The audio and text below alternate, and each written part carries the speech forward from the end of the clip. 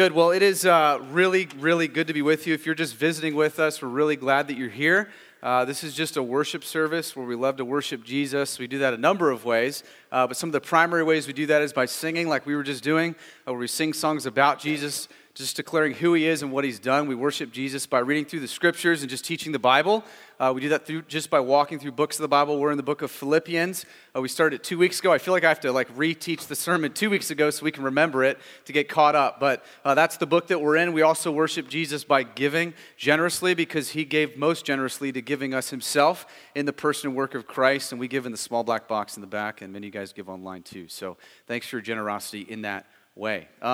Wanted to tell you guys just one update. A lot of you guys, if you're on the email connection, if you don't get email updates from me, or if you don't get emails at all from me, just make sure that you email that info@churchatbergen.org in your bulletin, because I send out stuff periodically that's just good for us to know. If you want to be in the loop, if you don't want to be in the loop, please don't email me. You're welcome here, but if you don't want to receive emails from me, no problem. But we update each other often. I sent you an update about a week or two ago that we got an update on the kindergarten that we were able to purchase last Christmas in Bohol, Philippines.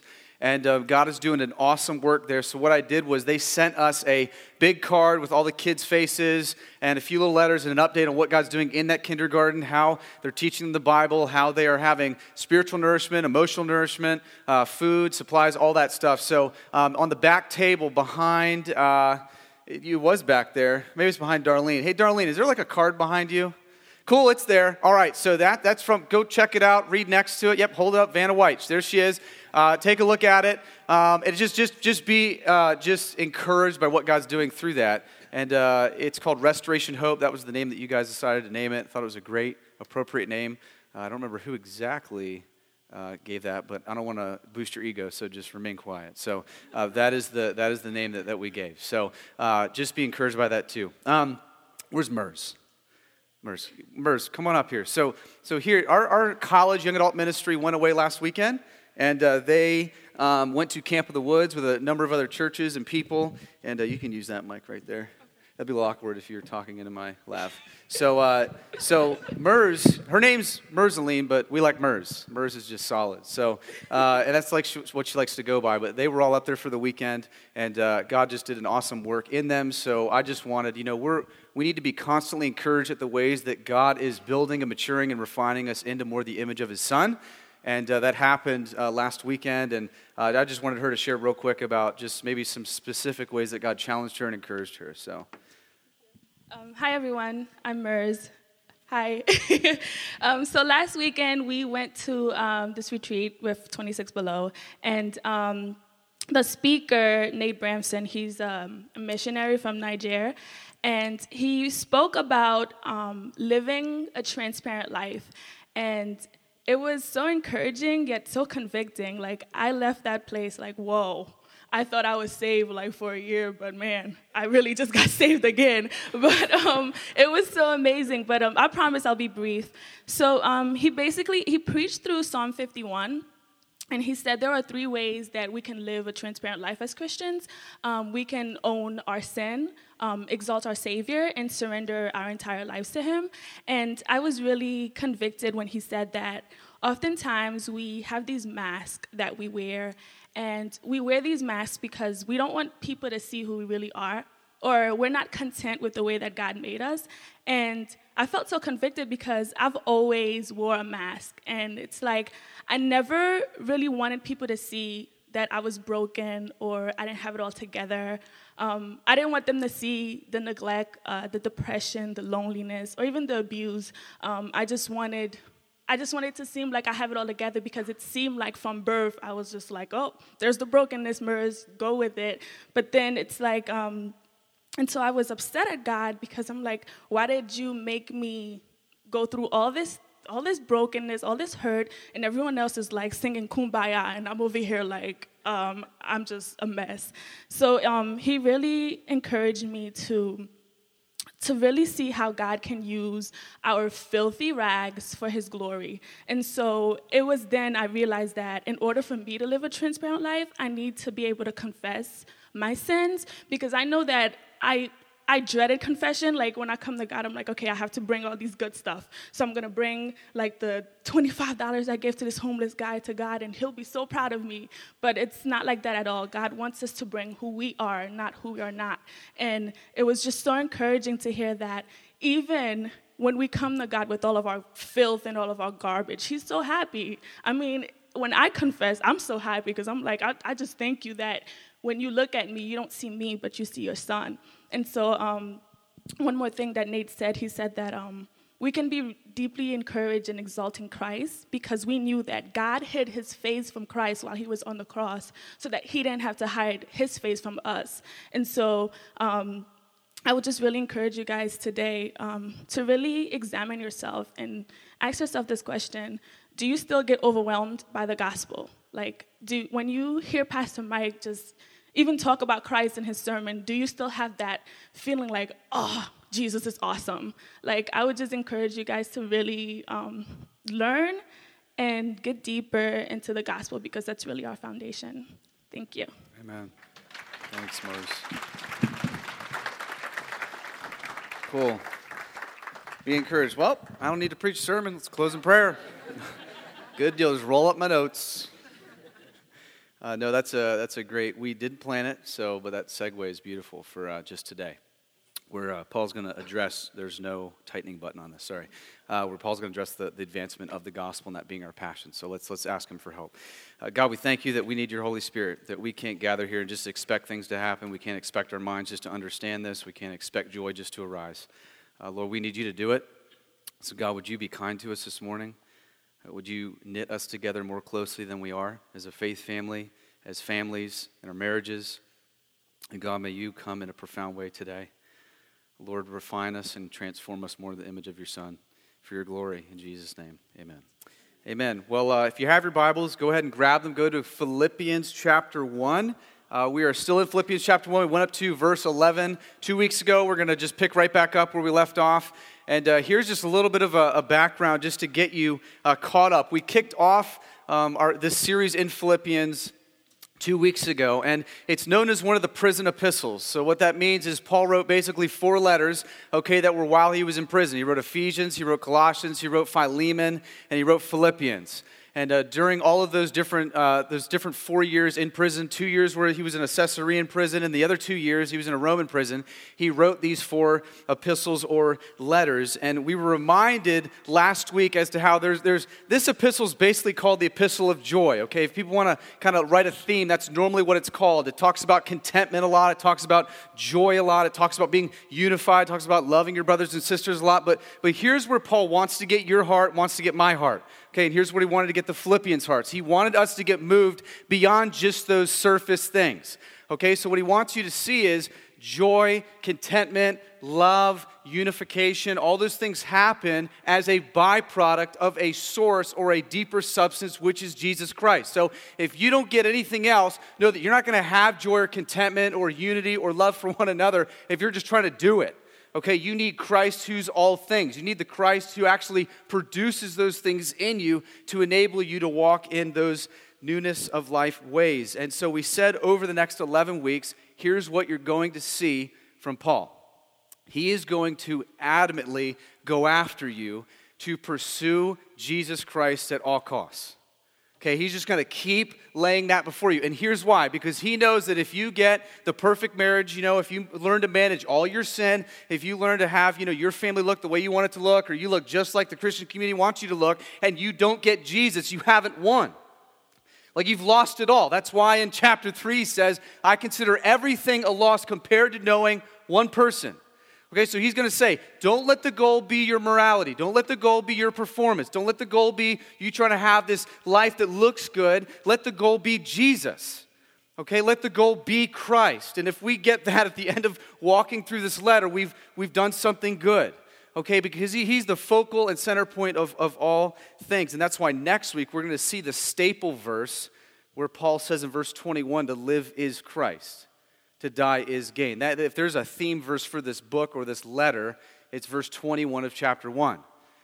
To actually live, to fundamentally live is Christ. His life is infused with ours. Right? We're now found in him. We're now covered in him. We're now hidden in him. It's all that language of the New Testament, right? So let's long and pray for that we be able to say to live is Christ. Last week we saw the birthing of the church at Philippi. The reason this is super important is because we're going to keep coming back there, because you've got to dive into this letter and know he's talking to real people. I mean, how often do we read the Bible and we read letters and we're like, yeah, he probably wrote to somebody, right? Yeah, or it's some distant person that used to exist or used to live. You got to get yourself into the story, get yourself into the book. So we looked at Acts 16. If you didn't hear last week's sermon, I really encourage you to hear it because it's really foundational for everything else you're going to hear the next 11 to 12 weeks. What we saw was, in Acts 16, Paul's in his second missionary journey, and he's sharing the gospel. He's with Silas and Luke. They pick up Timothy. They get to the last piece of land they have at Troas. They're looking at the Aegean Sea. They don't know where to go. And Paul gets what's called as the Macedonian call. A lot of you guys have heard this, where he gets a vision that tells him to go to Macedonia, to bring the gospel to Macedonia. And so they go, okay, what's going on here? God's bringing the gospel from Asia to Europe. Okay, that's what he's doing. So they get on a boat, they go across the Aegean, they take 2 pit stops, end up in Philippi, okay, in Macedonia first, which is the leading center of northeastern Greece. And Philippi is right there. And the first thing they do is go to a riverside, okay, prayer meeting. They go to a riverside prayer meeting because Paul's looking for Jews. Right, he wants to advance the gospel to these Jewish people, and he knows, if you know any Jewish history, that when they were exiled, okay, back in the Old Testament, they didn't have a temple, they didn't have a synagogue, so they'd find the nearest river and weep because they didn't have any place to go to worship.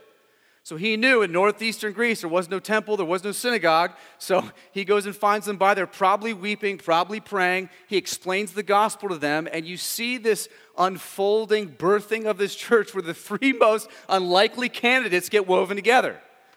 Right, who do we have? A wealthy business executive named Lydia, right, who was a seller of purple goods. You also have a fortune teller slave girl, okay, who was demon-possessed. And then they're thrown in prison, and God saves the jailer, a city employee. And so you see the gospel just go beyond dividing lines of even culture and ethnicity.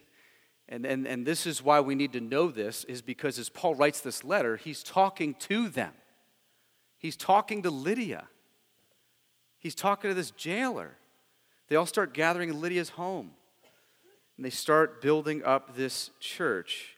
And so we dove into this letter last week where he spends the first 11 verses turning his affections towards the Philippians, right? It's endearing, it's encouraging. Hey, the God who saved you, Lydia, the God who saved you, little girl, the God who saved you, jailer, hey, the God who saved you is going to keep that work going, and he's going to finish it at the day of Christ, right? Verse 6. It's on all of our coffee mugs and probably hanging up in our house, but you got to get deeper into that verse. He's talking to people who are receiving that, being so encouraged by that. Man, so God takes great joy and delight, not just in justifying you, but sanctifying you over time. And we talked about, do you believe that? Do you believe that God is not trying to believe in a better version of yourself and then he's going to get serious about you? Do you believe that God's not regretting rescuing you from your sin? You're not the one missing the mark because he's the one that's enabling you to live a new life and walk in newness of life and empowering you by his Holy Spirit. And then we saw how Paul writes in a circular motion and how we are filled with the fruit of Jesus Christ so that our love abounds, so that we grow in discernment, so that we grow in knowledge. And so here's what's going to happen is Paul's going to now turn from his affection and his love towards these people. He's going to turn his eyes towards how he's doing and how the gospel's doing. Now, why does he do this? Because they haven't heard from him in 4 years. So let me just give you a little bit of background to understand where this text is coming from in verse 12. Paul's writing as a prisoner in Rome. Now, Paul longed to get to Rome, okay? If you read Acts, you'll see that, okay? He longed to get to Rome. He knew it was a center point for vibrant gospel mission. He knew to look at artery segues and different places where cross-trade routes went. He knew those places, those major cities, were a great place to start to advance the gospel. And to be honest, that's why we love Paramus. Because Paramus is a real central spot. It's a great spot with segues and crossways and byways. It's a great place to plant yourself to enable vibrant gospel mission. Okay, it's not a new plan or trying to be cute or creative. We just see Paul do that. And so what happens is Paul wanted to get to Rome, but when he gets to Rome, he didn't get to Rome like he wanted. okay? He wanted to get to Rome as a missionary, which he ends up being still, we're going to see, but he ends up there as a prisoner. So if you look at Acts 21 to 28, you basically see how this happens. Okay, you basically see how Paul ended up in Rome. In Acts 21, Paul comes back from his third missionary journey. Right? He's attacked by a mob. He's beaten because he's preaching Christ, who was just crucified as a criminal, saying he's the Son of God, he's Savior of the world. Okay, they don't like that. So he's thrown in a Caesarean prison, not out of punishment, but more protection.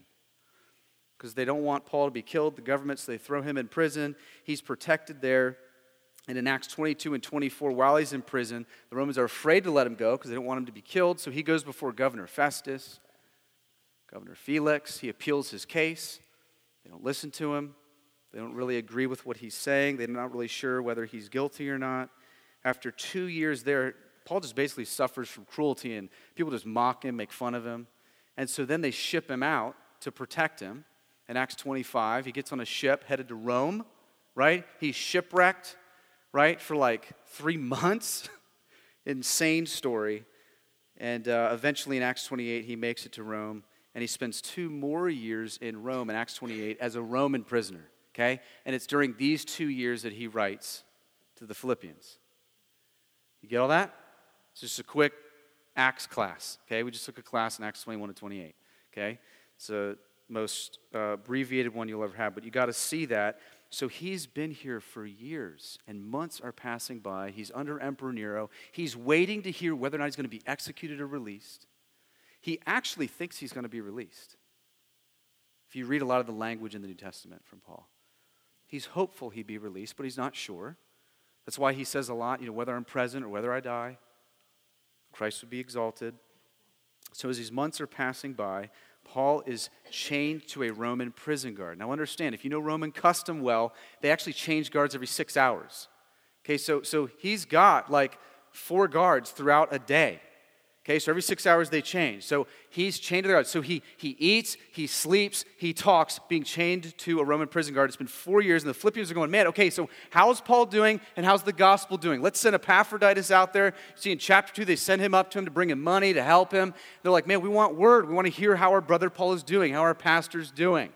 Okay, and here's what's so cool about that. These 2 very things they're asking Paul are the 2 things. We have a lot of supporters that are financially supporting this church when Kristen and I moved up here to plant it, and they still write us asking us 2 things.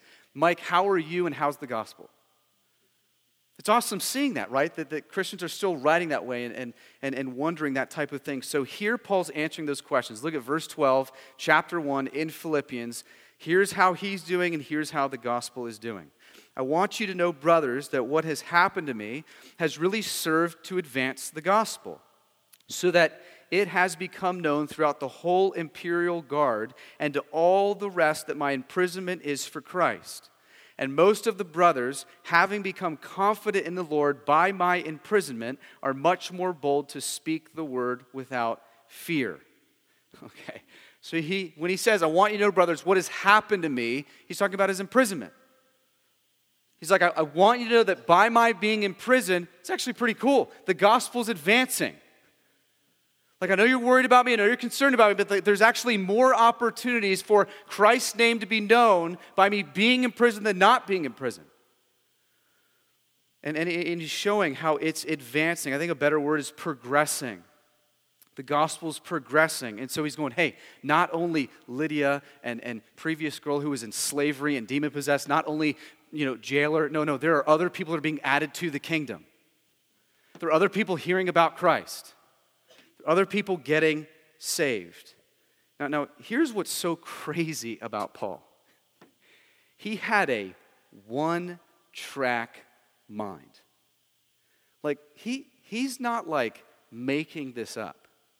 Like, he actually had one singular passion. Would you ever read Paul and you're like, man, this guy, he's actually serious. Like, he actually does not care about his career. Like, he actually does not care about his clothes or how he's looked or his fame or his ego. He is solely concerned with a singular passion, which is the progression and the advancement of the good news that Jesus lived and Jesus died and Jesus rose, and sinners can be reconciled to God and given a new heart and a new mind, and become a co-heir with Christ and be eternally forgiven and loved relentlessly by God, who shows endless grace and patience and mercy. That's what drives his life. What a man. Anyone not like that? I guess I'm it. You know, you know what I mean? Like that's what you see here. And so Paul is just getting at this idea that, man, all I care about is that the gospel is advancing. And remember last week how he talked about how we grow in Christ, we're sanctified not just by doing, but primarily by seeing. How we see the cross of Christ, and that creates love and growth and refinement. He just wants to see that happen more and more. And so as these people are seeing those fruits in Paul's life, it's opening up an avenue for him to proclaim and articulate the gospel to them, and more people are getting saved and trusting in this Jesus. Now, I want you to think about this just for a minute. If you're a prisoner chained to a Roman guard, what are you going to write to people if you're like waiting for your next meal? Right? I'm hungry, you know? Oh, they brought me cold pizza, like hot pizza, you know, like I want lasagna. Like I don't know what you'd write, right? But here's what he writes here. He doesn't write anything like that. Paul cares about only the gospel, so he writes and says, "Hey guys, this is actually pretty cool." What? Hey guys, I want you to know, hey, don't worry about me. I want you to know the gospel's advancing. Hey, all of the guards are starting to hear about this message. The whole imperial guard, Caesar's household's all hearing about it. Now, how do we know that members of Caesar's household actually trust Christ? Go to the end of chapter 4, and you see that he says, all the saints greet you, including Caesar's household. Like this is spreading. He goes, okay, hold on. Not only the Roman guards, okay, not only are they hearing Christ, all the Christians out there are hearing about my boldness, hearing about my joy regardless of my circumstance. It's empowering them, it's giving them boldness, and they're sharing the gospel. It's just this ripple effect. And he's just so excited about this. Oh, and guess what? I've got a new guard every 6 hours. So then they all have to deal with me. Oh, and they're chained to me, right? Pretty good deal. I mean, they can't leave.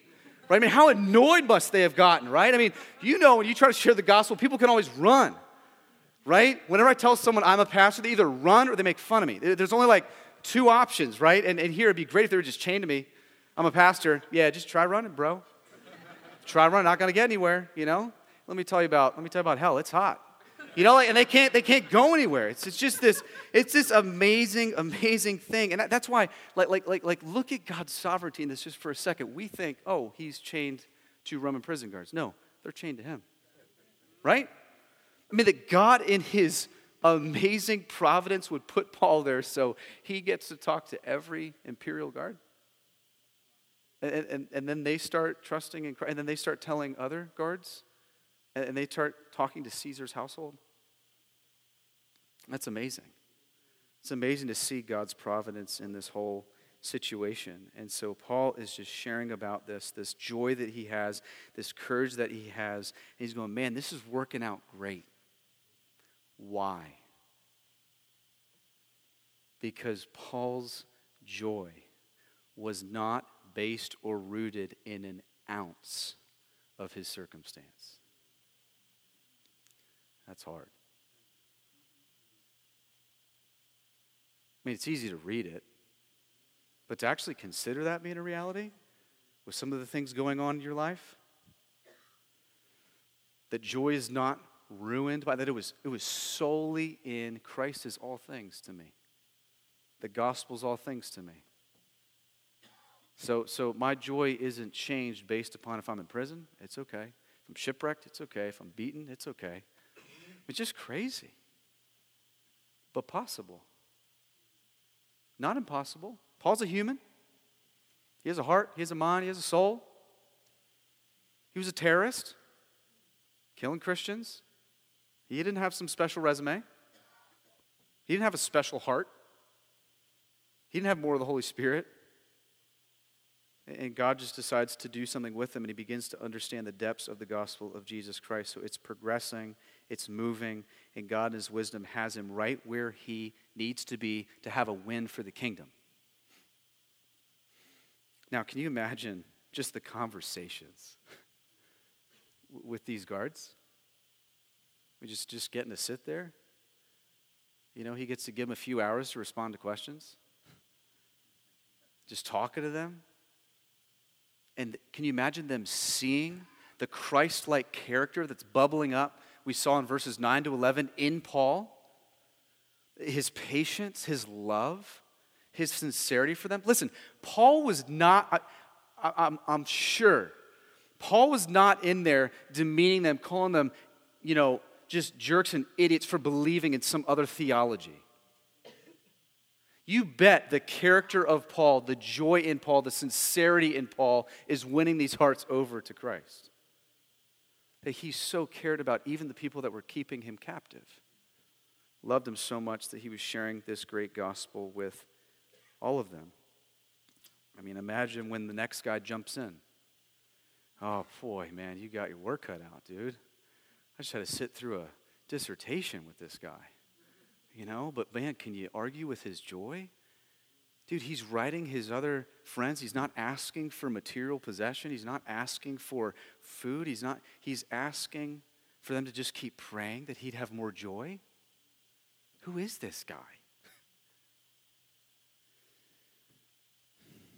Now, some of you are going at this point, Mike, I'm not a pastor, right? I'm not a missionary. I've got a job. Okay. So here's the question for you. Where has God chained you like he's chained Paul? I don't know where it is. I mean, has he chained you to a car where you just do sales all day and drive around and talk to different people? Is that where he has you chained? You can't get out of that? Are you chained to a desk? Where you do work all day? Are you chained to different employees every day that you talk with every day, see the same people every day? Like I don't know what it is for you. I mean, maybe for some of you it's you're chained to a construction site. That's where you go. That's what you do. Maybe it's architecture. Maybe it's I don't know what it is. But how are you using where God has already in His sovereign wisdom put you to advance and progress the gospel? Right, and listen, just take baby steps. Here's the thing. Let me just free you a little bit and relieve you from having to right now, when you leave this sermon, you're going to be so on fire for, I want to evangelize everyone. I need to sign up as a missionary. If I don't do that and I don't go to India or Uganda, I'm a failing Christian, unrighteous. No, just be faithful where He has you. His sovereignty is already at work in your life. Right, so just start acting and walking in the place He's already put you. You don't have to find somewhere new. And how are you using that as an opportunity? Maybe you're a stay-at-home mom, so He has you confined to that neighborhood. I don't know what that means. Asking other moms in your block to go on walks with your kids. Seeing the same moms at playgrounds. I don't know what it means for you. But that's where your field is. That's where you advance the gospel. That's where you push it forward. And let me add this to it. Some of you are in a really hard place. You're in a difficult season in your job. And here's what I hear a lot. Oh, it's just so hard to be a Christian in my job. Okay, but do you realize that when does the gospel shine brightest? I mean, why do you think Paul had such an opportunity to advance this beautiful message of good news and not just good advice? Because when we're under adversity or in situations that aren't likable or what we would enjoy, all of a sudden when there is Christ-like character or there is joy or there are characteristics bubbling up that don't match what should be bubbling up, people take note of that. Well, why is he content then? Why is he joyful? Why is he... So here's what I just want to lay before you. Maybe God has you in a difficult, hard place in your vocation or just in the season of life, maybe to actually in His kindness provide a ripe opportunity for you to advance and progress the gospel because your character will so stand out amidst your circumstance. Isn't that beautiful? That we can actually see all of our work as joy-giving because you are not in your job for you. You don't live on this earth for you. We all live and exist primarily to make much of Him, to be used by Him, to enjoy Him, to further His message in His name. And so that gives us joy. So that's where I think we begin to understand how Paul could be joyful. I think that's where we start finding joy in unexpected places. When we start seeing that what a better opportunity to stand out as someone who has been made new in Jesus. I mean, it would probably be very difficult to be a true witness and ambassador of Christ in the perfect job, a perfect situation where you never struggle and you never had adversity, right? I mean, when do you have a real chance to actually exercise some of those fruits of the Spirit? Or actually demonstrate that, hey, my worth and my value is not here, it's in Him. Christ is all. So Paul's sharing about this progression of the gospel because of his imprisonment. Then he says something interesting in verse 15.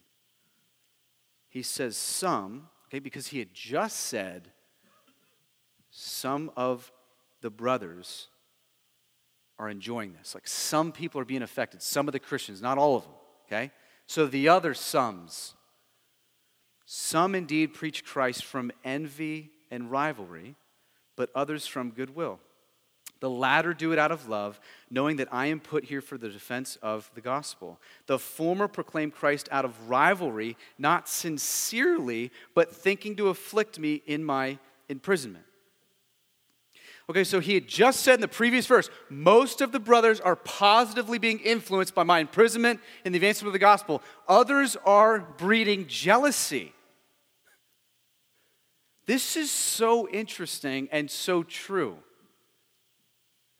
There are some, first, I want you to notice something, okay? These people are motivated not by joy and love, but by envy and rivalry. It's just another word for jealousy. The issue is not them preaching some false gospel. Well, like these other brothers are preaching Jesus Christ. Like Paul could sign their doctrinal statement.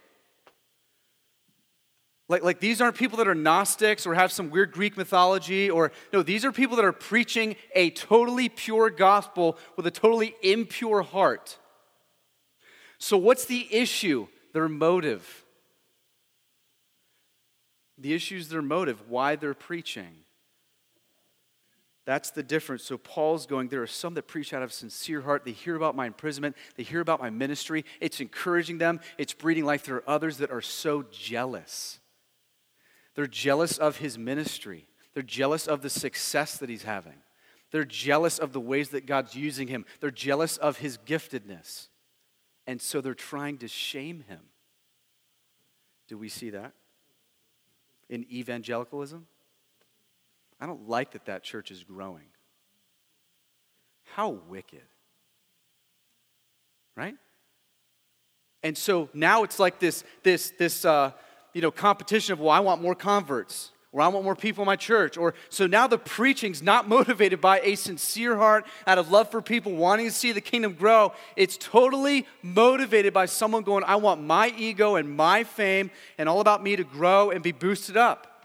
It's not kingdom-mindedness, right? It's self-mindedness. Now you can bet, if historically God's leaders have struggled with this, that God's people are going to struggle with this. And I'm not talking about the pastors only. Let's dovetail just a second. I'm talking about us as church members. When you see another brother or sister who's maybe more gifted than you are, or God's using them in some ways you wish you were being used, does that breed rivalry and envy? Or does it just breed great joy that God's using them to advance the kingdom? And don't move on so quickly.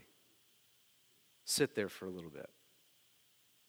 How does your heart respond when you see another brother or sister having opportunities for the gospel, sharing the ways God is flourishing in their heart, ways that God's using them in ministry, raising them up to be leaders? How does your heart respond to that? The reason this is so important is because otherwise we're going to end up just like these brothers.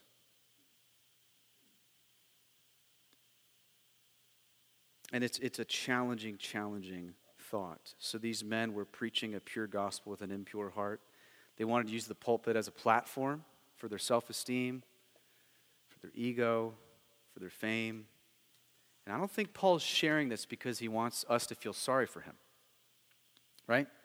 I don't think he's saying this because, I want you to feel bad that people are like jealous of me. I think he wants us to examine our hearts when we preach Christ. And our hearts towards other brothers and sisters when we see the kingdom growing. Because do you realize God cares as much about your motive as your content? You realize you can know all the right gospel things, that you can be the best apologist in the world and be motivated by a wicked heart? Because you just want to boost yourself up. You want that platform to tell everybody. You know everything to say. You know every answer to every statement that goes against the scriptures or the Bible. And it's all about you just making much of you. So in your evangelism, you don't have sincerity. You're motivated by something else. And it becomes like a game and a competition. And Paul's warning us in that. And so just to say something publicly that I've said before, my hope, and I mean this in all honesty, my hope and prayer is that we would constantly and consistently celebrate the success of other local churches. All the time. Praise God that they're growing. Praise God that He's adding to their numbers.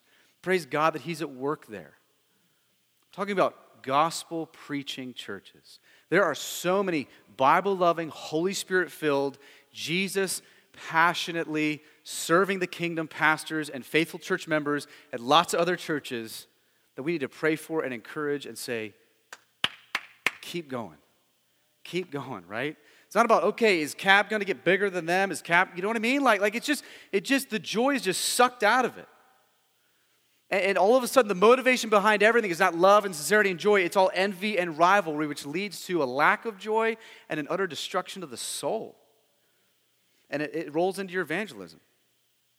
It rolls into other areas of your life. And so here in the middle of all that, this is what I want you to hear.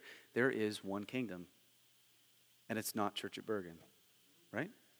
There is one way of doing things, and it's not our way of doing things. There is only one head of the Big C church. There's only one head of the unstoppable, immovable church of Jesus Christ. It's Him. So we might do things differently. It might be flushed out differently here, but He's the head of all that. Right? So the kingdom's not here. The kingdom is Christ's kingdom. And we follow and submit to Him as our senior pastor as He applies and lays out everything else. So everything we do, guys, from discipleship to training pastors to seeing churches planted to doing works in mission to trying to equip the saints to loving our neighbor is all done with Christ being the head of that. Always. That's the kingdom. That's the kingdom of God. And this is why we need to remember this, because if we don't, then we're going to start playing this game that these brothers did where we start pitting preacher versus preacher. We start pitting church versus church. And it's just a silly game that we love to do. And so let's ask God for grace there. Let's ask God to be encouraged by His work in New Jersey. That's why I love meeting with pastors around New Jersey. I love hearing about what God's doing. I love sitting with men that have been pastoring for 30 years and going with a notepad, hey, just share with me what you've learned in 30 years. Done with Pastor Minima. Done that with Pastor Fred, Cornerstone. Done with Reed down at Jacob's Well. I do that with Ryan at Emergence all the time. How are you being challenged? How do you work through conflict? How do you love your sheep better? How do you grow as a pastor? How can we pray for you? How are you seeing God work and show evidence of His grace? Man. May we love that. Paul ends with this amazing statement. He says this. He says, what then? Only that in every way, whether in pretense or in truth, Christ is proclaimed, and in that I rejoice. Okay, here is the bottom line for Paul. Did it ruin or steal Paul's joy because people were envious or jealous of his ministry? No. Did it steal Paul's joy that he was in prison? No. Did it ruin Paul's joy that he wanted to get to Rome, he wanted to be there so he could be on the street corner proclaiming the gospel to a city center, instead he's in prison? Did that steal his joy? No. Paul says, man, no, you want to know what gets me fired up? You want it, whether in pretense, whether it's done by envy or rivalry, okay, whether it's that crowd or whether it's proclaimed in truth, whether it's the ones who sincerely preach the gospel, I don't care how it's being done. I'm just thankful that the gospel of Jesus Christ is advancing. What a guy. I mean, he's saying that's what I rejoice in. God will deal with the motives of people. God will deal with their heart issues or what they want because, man, I'm just thrilled that the truth of what Christ did, that he offers freedom from our enslavement to sin, that he offers a new heavenly Father who loves us perfectly, that we are found in him. We have a new identity that's rock solid, unshakable, with a mind-blowing love for us. Okay, because of that, I just rejoice. I just get happy. I just get encouraged.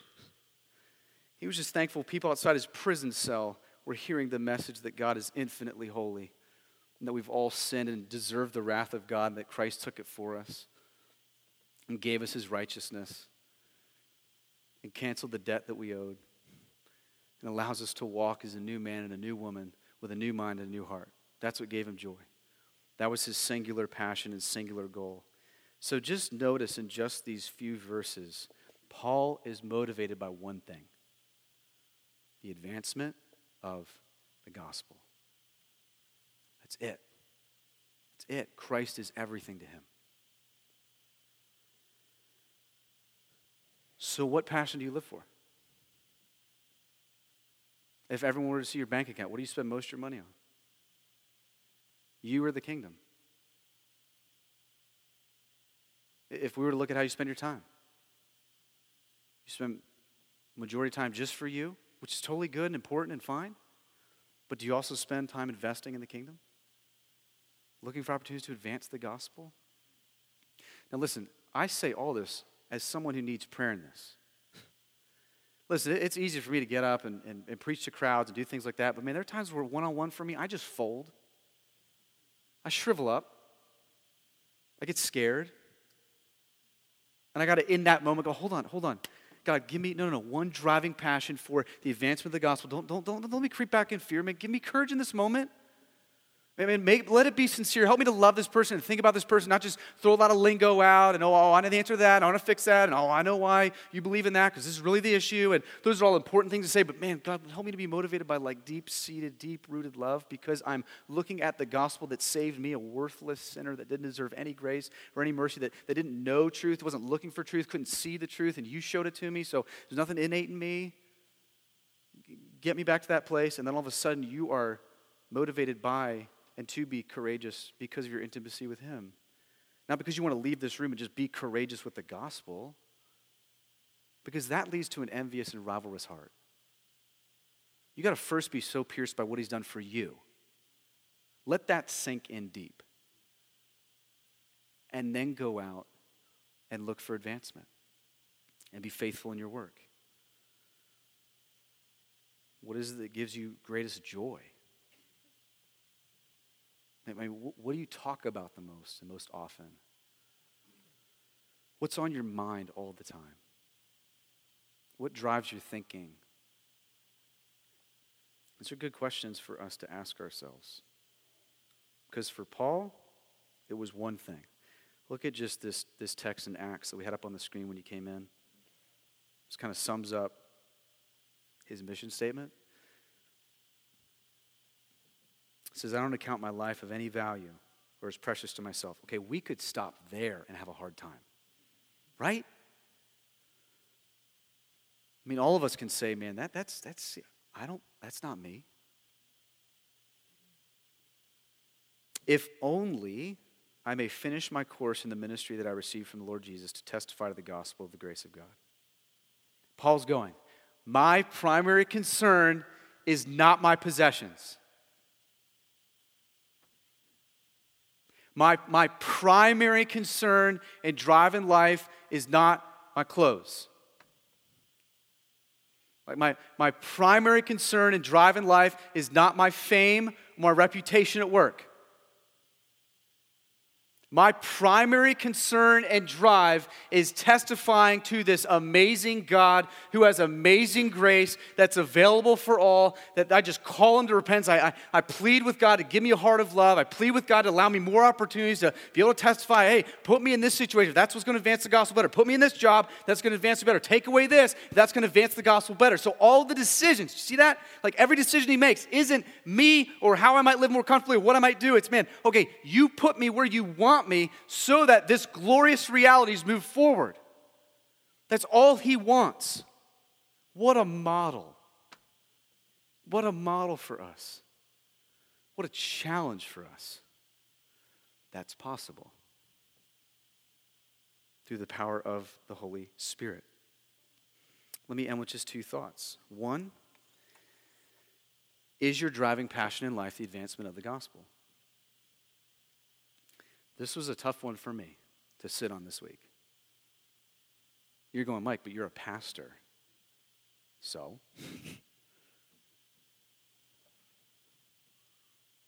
I find myself at times just doing this because I find myself doing it.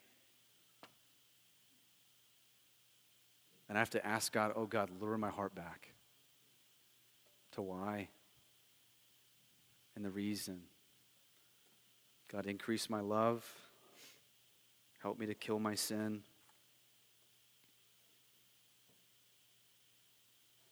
What's your driving passion? What dictates how you make decisions, how you spend your money, how you invest in relationships? What dictates that? I don't know what that is for you. The second thing, it's more of just a question. How's your courage? How's your courage in sharing with others? I told you that's a prayer that, now the reason I'm asking that is because that's what I'm praying for me. Now, can I lay before us as we close the remedy to both of these questions? The remedy to having a life that is driven by the advancement of the gospel and having a life that is courageous? The remedy for both of those questions is meditating on and digging deeper into the gospel of Jesus Christ. Like, stare at it a little longer. Like, see the true depth of your sin a little longer. See his utter holiness longer. And then see that crazy exchange that happened, where Christ and his cross says to a wicked, bitter, envious, jealous heart, you're mine. And turns you into blameless, spotless, above reproach before me. Not because of a single thing you did, because I'm so merciful and I'm so gracious and I wanted to save you. If you stay there, you will begin to advance the gospel. You will overflow with gratitude and such deep anguish for what has happened for you that you will want others to know that. It's not trying. Now look, should you pray for courage and boldness? Absolutely. Paul asked for that. But it's not void of a deeper understanding of the cross of Jesus Christ. Because otherwise, here's what's going to happen. You're going to go out and be really courageous and really bold, but really arrogant. You're going to become an oxymoron, an arrogant Christian. That's what you'll become. I'm telling you. If all you do is just, oh, God, just give me more courage. I'm going to just open my mouth more. And listen, that's great. But if that's void of you realizing in utter humility how frail you are and how deeply sinful you are and how mightily he is and how holy he is and how undeserving you are, it will only be courage, not courage with grace and sincerity. And people won't want to listen to you. And the latter is courage. It will boost your courage. The times where I am so fixated on that reality of Christ's life, death, and resurrection, I am so much more apt to be bold and courageous. It's an intimacy with him that cultivates and creates a courage.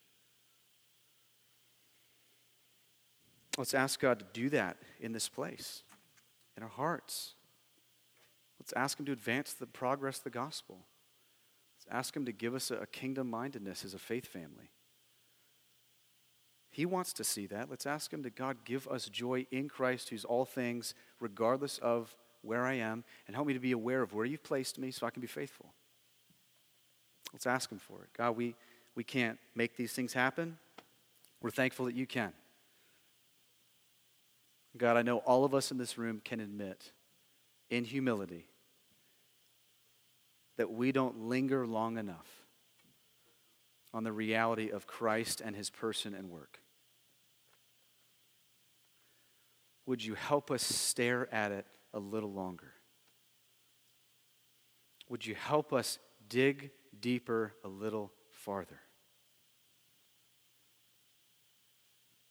God, would you, through the fruit of Jesus Christ, which Paul just said in verse 11, would you enable that fruit, which is Jesus Christ, him alone, creating in, cultivating in, a courage, a joy, a love to see the advancement of the gospel? God, help us to examine our lives and our families. God, help us to love you. Father, we're so thankful that we can look at the worst of seasons in our life with joy because your plan and divine purpose in it is not our happiness. It's the advancement of your name.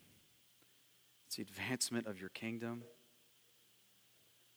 God, may you add to this church more to see you and know you and love you. May you add to churches all over this state and this nation and this world. People that want to know and see and savor you. God, thank you for your kindness to us. Thank you for being so gracious to us. Thank you for what you're doing in this place. Thank you for your Holy Spirit that enables all of this. We pray in Christ's name. Amen.